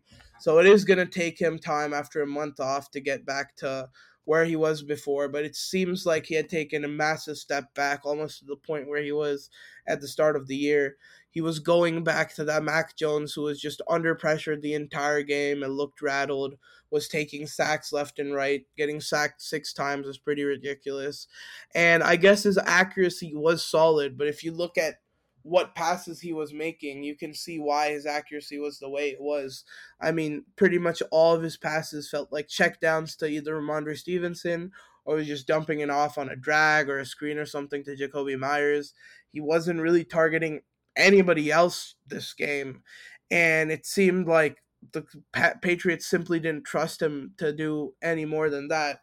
And then that interception as well was a pretty big mistake, in my opinion. I think that almost costed them the game there, because simple swings like that could be the defining factor in these close divisional matchups. But Zach Wilson throwing three pretty terrible interceptions definitely helped the Patriots out in that regard. But yeah, definitely a rough return for Mac. All right, moving on to the next one against the Colts. This one, again, very, very ugly performance, in my opinion, in the box score, not really telling the full story. Put the ball in harm's way for an interceptable pass that wasn't caught. And this one, they were really keeping the ball close to the line of scrimmage, and his accuracy was still not to the standard that it was in the previous game, in my opinion. And again, a number of sacks, really holding back the offense. Again, tough to watch for as a performance for the offense again. Yeah, this was kind of a offensive disaster class of a game, because obviously I think everyone can see the Colts offense was pretty atrocious in this one. But people kind of seem to forget how bad the Patriots offense was in this one. And I guess it's because they were the better of the two teams, but it still wasn't really anything functioning for them either. I mean, once again, you see him take 4 sacks, and he seemed to be under pressure all games. Mac Jones was. And again, it comes down to that immobility, his lack of awareness in the pocket to avoid those sacks, and I guess lack of athleticism as well to do so. He once again was only really targeting a couple of receivers here and there, and most of those targets were very, very shallow targets. He wasn't even thinking about going downfield. And like I said, when you have a guy like Mac Jones, you're going to need to nickel and dime in that intermediate range and really kill people in that range if you want, with your lack of arm talent and your lack of athleticism, to be an effective NFL quarterback. And when he's not even attempting to attack even bad defenses like the Colts defense in that regard, it's definitely a place to worry about. And once again, his accuracy wasn't at the level it should have been, even though he was making pretty easy passes throughout this game. He was still missing some of them. And again, he once again looked shook. Something about that injury clearly changed this game, and at this point, he had not returned to the Mac Jones we expect to see. All right, moving on to the next game after the bye, they come back against the Jets, and again, keeping the ball very close to the line of scrimmage, and Mac Jones taking a ton of sacks in this one. Um, his completion percentage very high because his accuracy on those short passes was good. And I thought that the offensive line was absolutely atrocious, but I can't not fault him for some of the sacks that he took. So this one ends up just being mediocre at best for me. Yeah, to me, honestly, I don't even know if I would give him mediocre, because even though if you just look at the stat sheet purely and look at his game, it may not look that bad. It was a pretty poor performance, because it seems like Mac Jones has just completely lost his confidence. Either Mac Jones has lost it, or the coaching staff and the play calling had completely lost faith in him, because it looked like he was matching Zach Wilson almost in the type of game plan he was trying to run. Obviously, a much more accurate version, but they weren't even thinking about going any more than like 10 to 15 yards downfield in the air.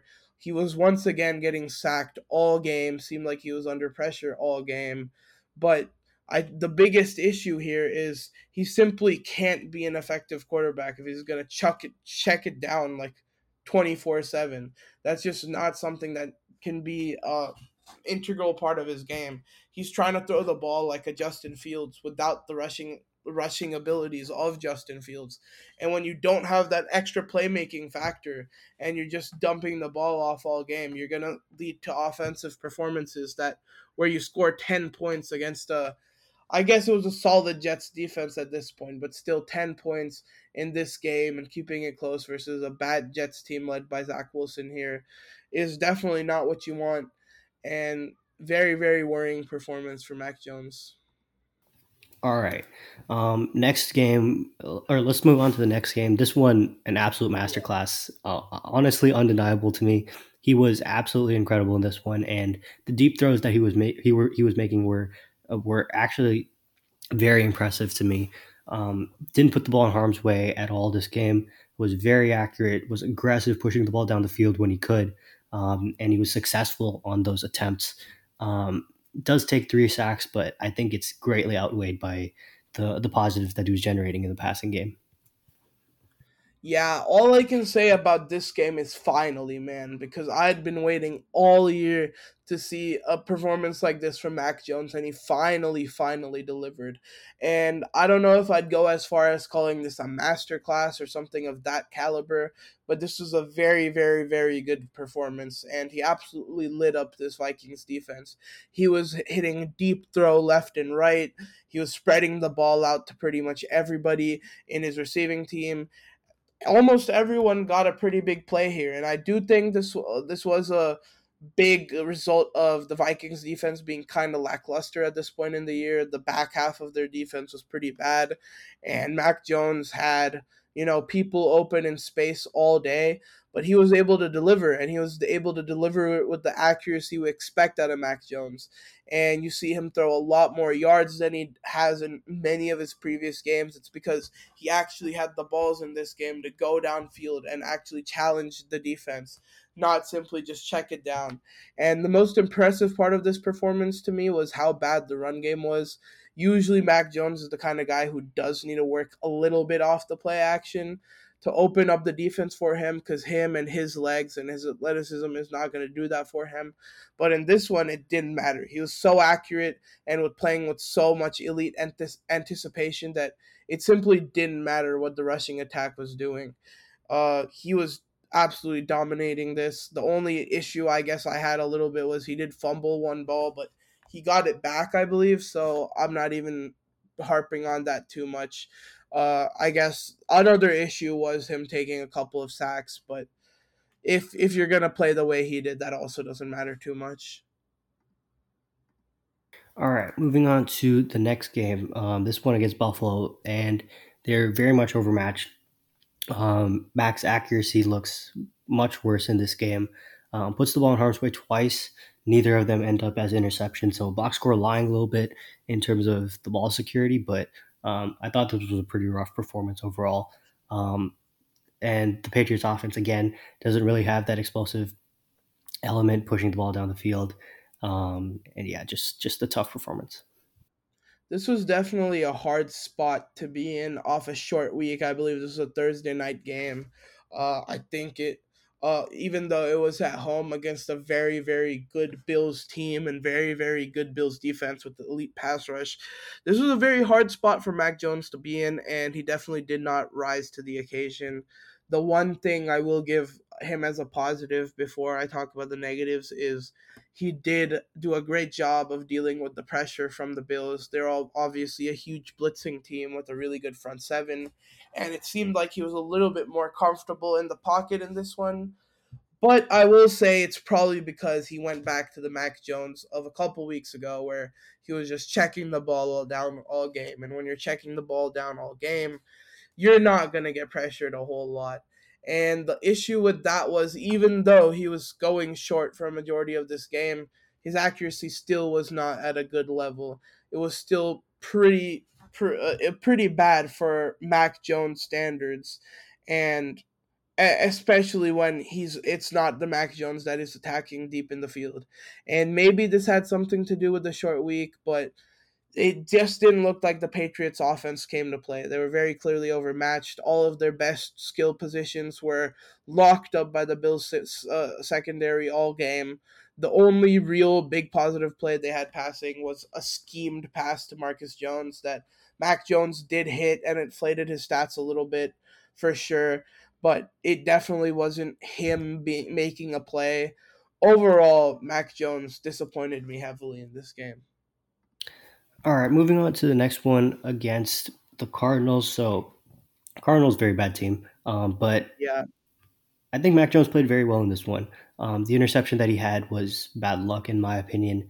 and he played a really solid game in terms of taking the short underneath passes for a number of plays in the game. And then when the defense gave him the chance to push the ball down the field, he did those successfully. And this is an example of the way that the Patriots want to play actually working, because they completely limited the pressure that he was taking.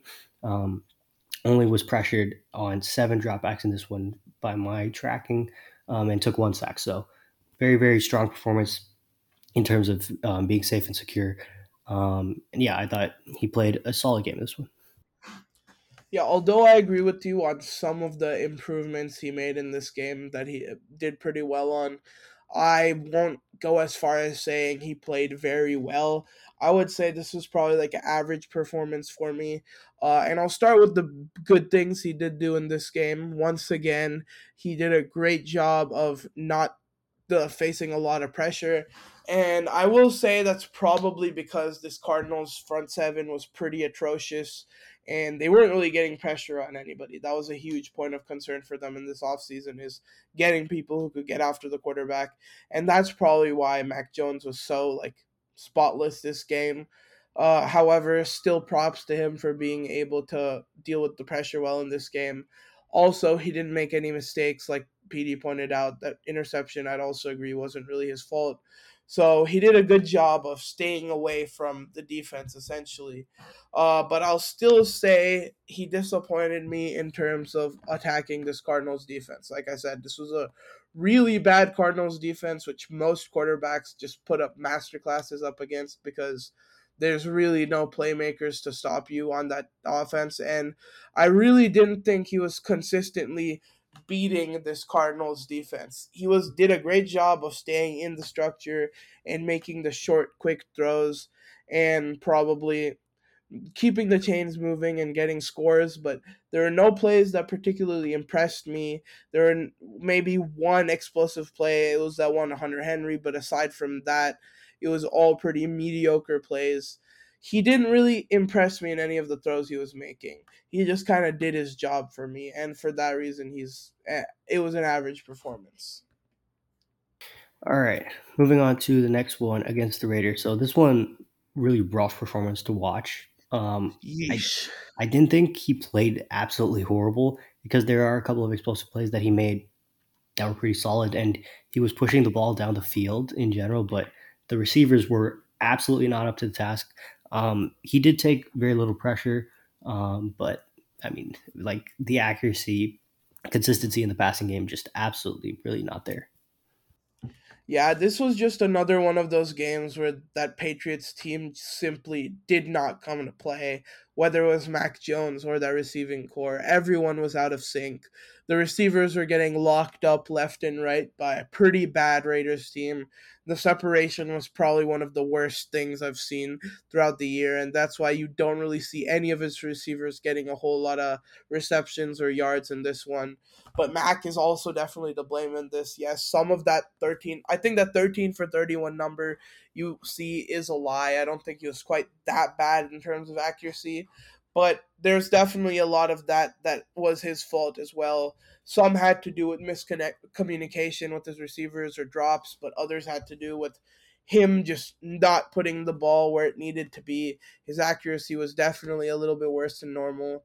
And sure, he didn't make any mistakes. He didn't take any sacks. Like, those things were cool about this game for him. But that's because all day he was either just dumping the ball off or throwing it away.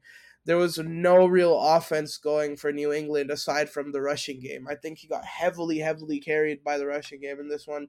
And that's really why he got any yards passing the ball in general. It was off the play action because of how good Ramondre Stevenson was. And I felt like in this game that the Patriots, like kind of like I was talking about Justin Fields earlier, they kind of went away from him because they stopped trusting him because of how poor he was in this one and how poor the passing game was as a whole. So, yeah, I did not like this performance whatsoever. All right, moving on to the next one against Cincinnati, and I thought he played really, really well. He made some really impressive throws down the field, was a big driver in their comeback in this game. And despite the fact that he took 4 sacks on not an insane amount of, well, kind of an insane amount of pressure, but he probably shouldn't have taken that many sacks still. Yeah, the explosive plays that he was making this game, the extreme aggression that he showed in the attempt at the comeback, yeah, I was very impressed with that. Yeah, I'm going to say finally again because once again, after a very, very long wait, we finally see a positive Mac Jones performance. And I won't lie, I've been looking forward to Mac Jones making performances like this, even though I'm not the highest on him. I want him to be able to come out and be the player we see in this Bengals game consistently. And for whatever reason, the inconsistency we have seen throughout his year has lowered his like abilities as a whole and what people think of him as a quarterback. But with that being said, I'll get into this game. This game, he was absolutely amazing despite a very, very bad running game, kind of the opposite of what we saw the last week.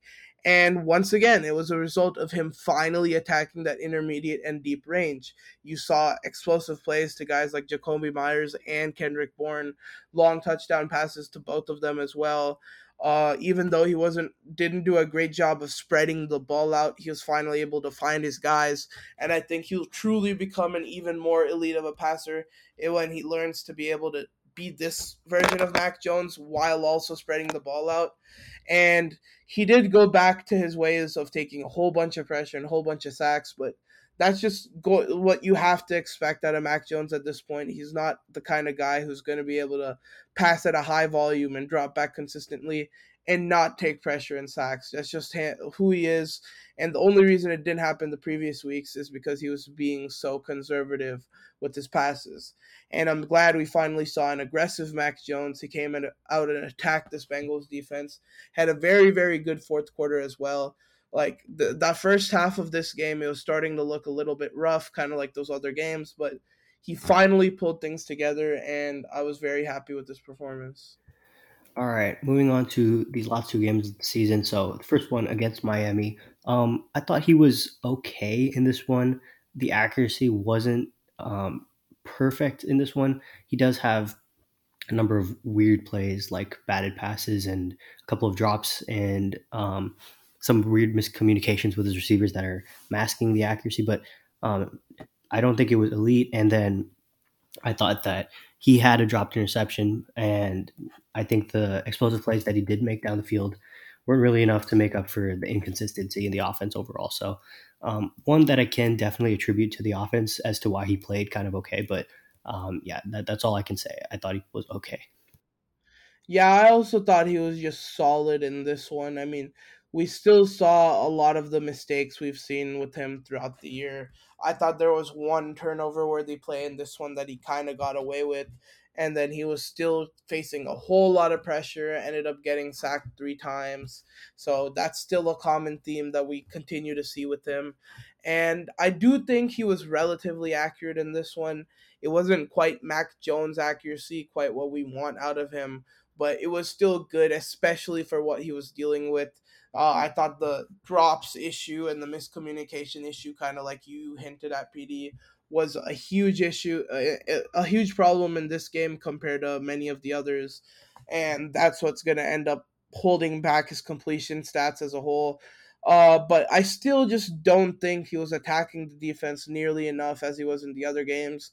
Maybe it was the vibe of the game. I mean, this is a tough divisional matchup, so maybe that's why. And the run game also wasn't as active, so the defense probably wasn't as opened up as Mac Jones would have liked. But kind of like one of the other performances I talked about earlier in the year, he kind of did his job, but he didn't do anything that highly impressed me. And for that reason, this is a solid to maybe slightly above average performance because I don't think he made too many mistakes. All right, moving on to the final game of the season. So again, another game for Mac Jones where the box score is lying. In my opinion, the three interceptions I don't think were all his fault. I thought he had one turnover-worthy play in this one, and the two interceptions that he had, other than that, were not his fault.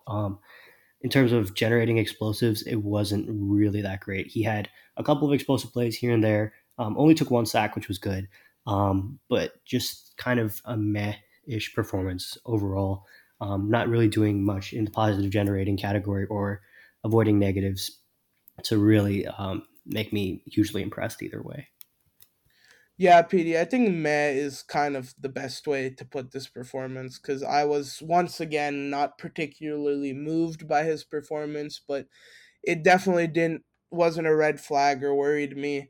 I would say two of those interceptions were his fault, so that's definitely a big point of concern for me. But I guess the box score did lie a little bit as well. But one thing he did a great job of again versus the Bills, which is kind of surprising because the Bills have one of the best pass rushes in the league, and in both Bills matches, but both Bills matchups, he was pretty clean in terms of not taking a whole lot of pressure or sacks. So props to him for that. But I still think he made a bit too many mistakes for my liking with those two interceptions that I thought that were his fault. His accuracy was good, but probably not good enough to put his team over the top in a situation like this. Just not good enough for Mac Jones standards. Uh, but I think one thing he did a really good job of in this game, and I think that's something that he's going to have to dive even more into the future. And it's what I was saying he needs to do earlier is being able to nickel and dime in that intermediate range game and just kill good defenses like this doing that. Because we know his arm's not big enough, and we know his playmaking and mobility is not good enough for him to consistently make high level explosive plays. It's just not something you're going to get out of Mac Jones. If you get that out of Mac Jones, it's if a receiver absolutely smokes their defender and he just makes the right accurate throw. But with the talent Mac Jones has around him, that's just not going to happen. So he needs to develop this, and I think he did a great job of this one in doing that. But the mistakes still pull his overall game, and a little bit of the lack of accuracy pull out his overall game down to about a meh to average performance. All right, time to do the unfun stuff and talk about the team and scheme fit. Oh, Cool. okay. So the Patriots have added some improvements, and I don't think it's possible that their offensive line is as bad as it was last year because of extreme coaching improvements. But I still think that they really lack in terms of having an explosive play threat down the field. And I guess it's possible that they go to more of a play action heavy scheme, but without a deep threat to capitalize on that, I don't really like it as much. Now, Devontae Parker, decent deep threat. Um, Tyquan Thornton, I guess he has potential, but we really need to like see some proof of that. And Mike Gesicki is a vertical tight end, but those three being your main deep options, like I am not a fan. And them losing Jacoby Myers as Mac Jones, one of his security blankets, I really don't like that much at all. Now, Bill O'Brien, he does bring some sanity to the offense, so I guess they could find a way to be like an average offense overall because of um, some decent scheme design. And Mac Jones is really, really good at adding to strong scheme design. So maybe there's something there with the synergy between the play caller and um, the player, but I don't really like the way that Mac fits with the team because the team is just not well constructed with the receiving core, in my opinion. Yeah, I honestly don't have much positive things to say about this Patriots offense in general. But I guess I will start with the positives. I also think this offensive line will be a bit better than what it was last year. And like you said, it's not hard to be better than where they were last year because they were pretty terrible. But I do think that pickup of Cole Strange was pretty good. I know they got a lot of slack for picking him way earlier than most people thought he should have gone, but I actually think he's a really good physical lineman who I think is going to be huge for them in the running game. I still believe in Trent Brown, even though he's had maybe an off year or two. I believe in that potential. I think Riley Reef may not have been the best pickup in the world for them. And I think guys like David Andrews and Onwenu are solid guys who have been in the league for a while but aren't going to put this team over the top.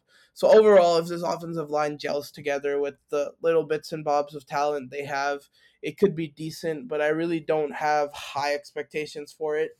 I think the running back room will be a lot better this year because I'm actually a really big fan of Ramondre Stevenson. I think he should have been the three down back last year, and I think he's got the potential for that. I think giving him the reins over Damian Harris is going to be good for them.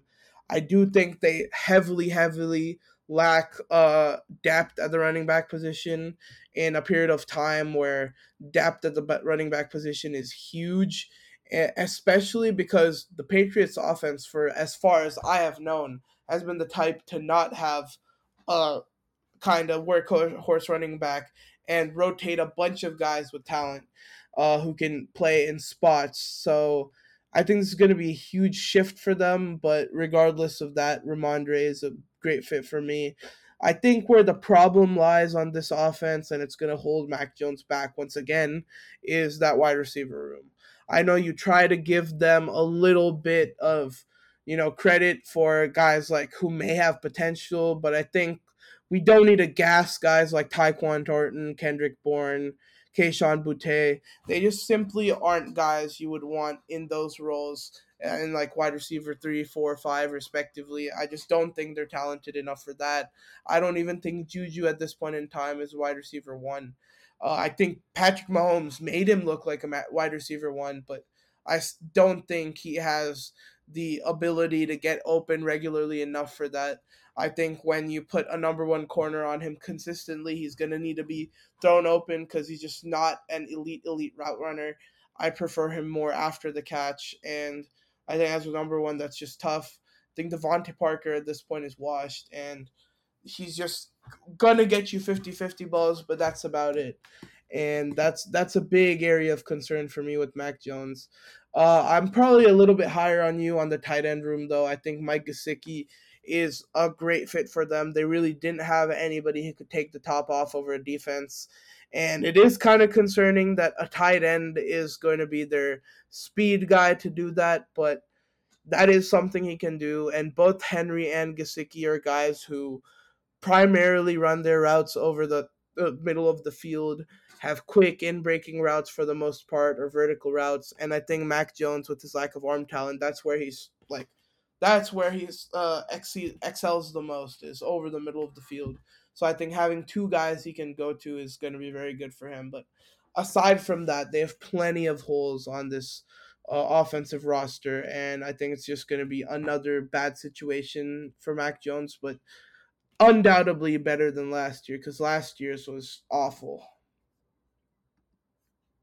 All right, let's talk about the juicy stuff. So, um, Mac Jones, what does his median and high end and low end outcomes look like? I think for me, his median outcome looks more like an average starter. I think that it's very unlikely that he looks as bad as last year with the upgrades that they've made in the receiving room, albeit not huge, but reasonably functional. And then the gigantic scheme upgrade. It literally cannot get worse than Matt Patricia. Like honestly, Yeah. it, unless maybe you pulled from like a high school defensive coordinator or something, but like it's so bad. It was so bad.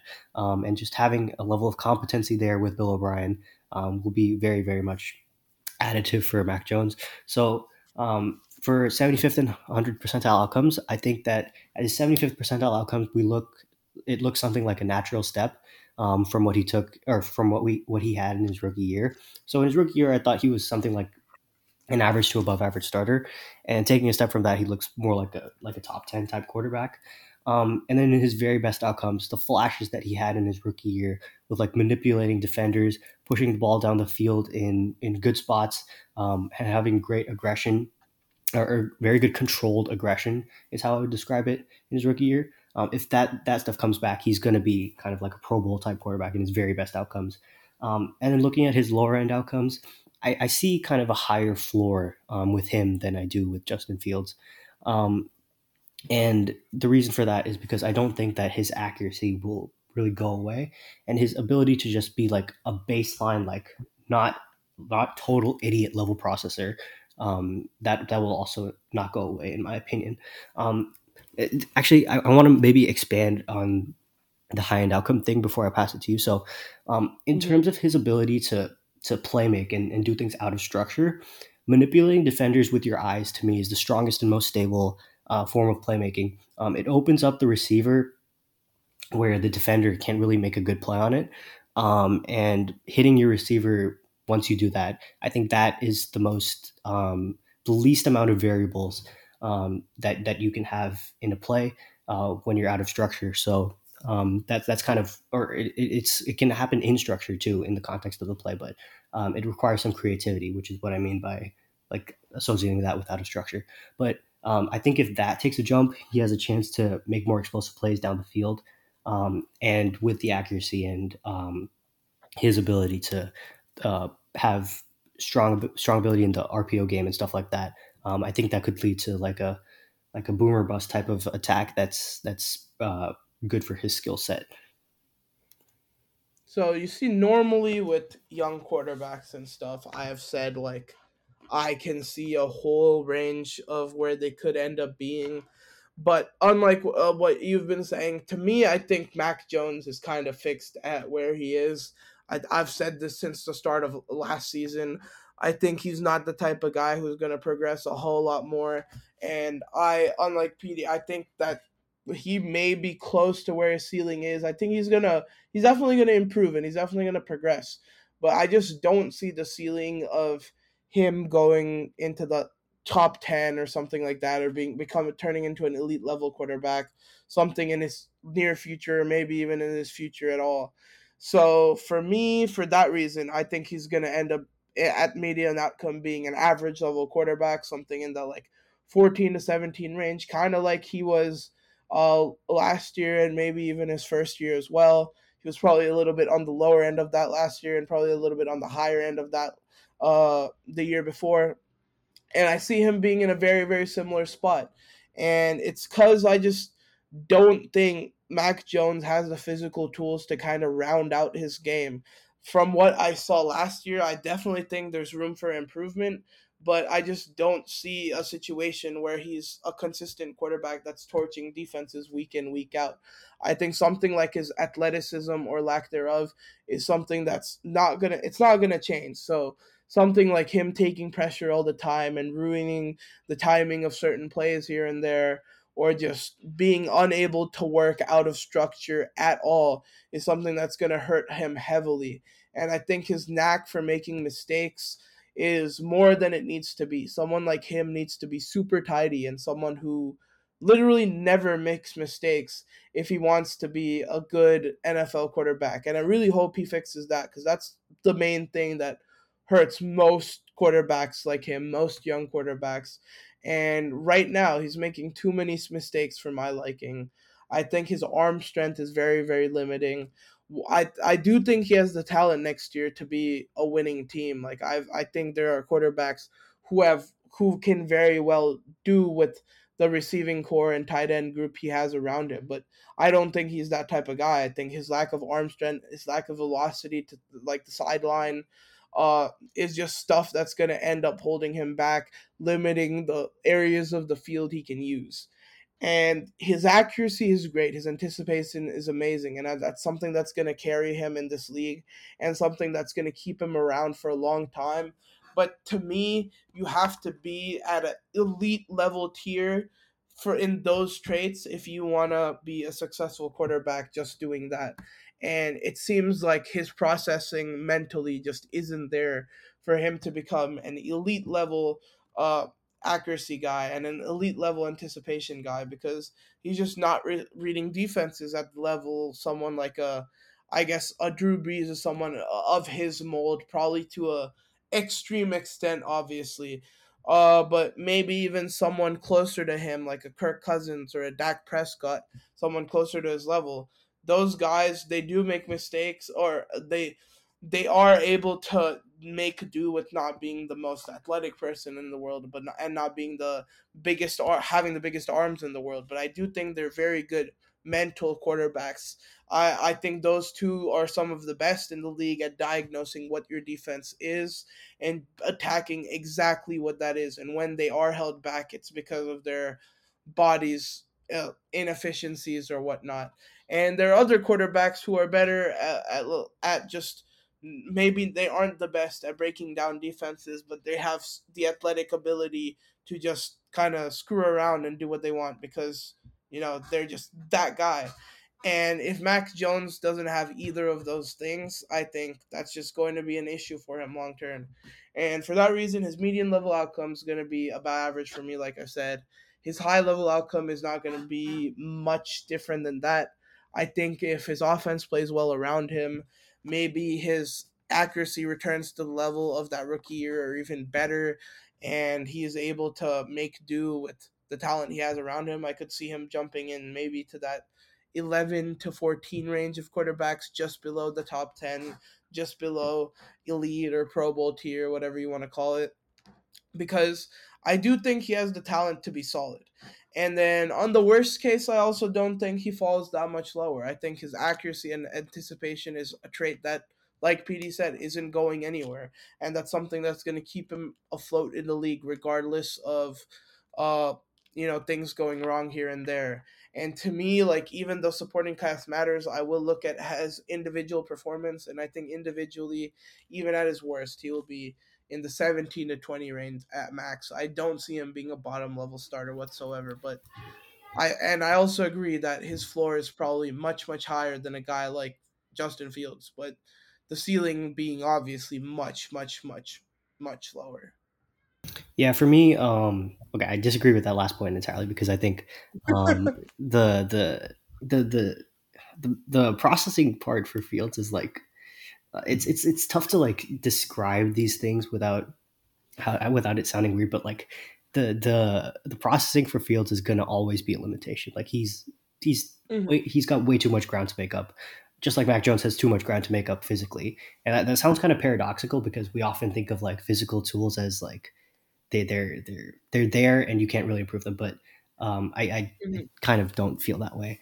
I kind of talk about Mac Jones more specifically to what you said. I think it just comes down to like a philosophical difference of what can you do without great physical tools. And I kind of touched on it earlier, but if Mac Mm-hmm. just kind of gets in better shape this offseason and um, adds more like quickness in his feet, that would really help him with his playmaking inside the pocket. Like I said, and he has some flashes of manipulating defenders with his eyes. So if that became more consistent, there is an opportunity to make more plays when there's not really much there. All right, speed run of Bailey Zappi. I think he's a solid backup level quarterback.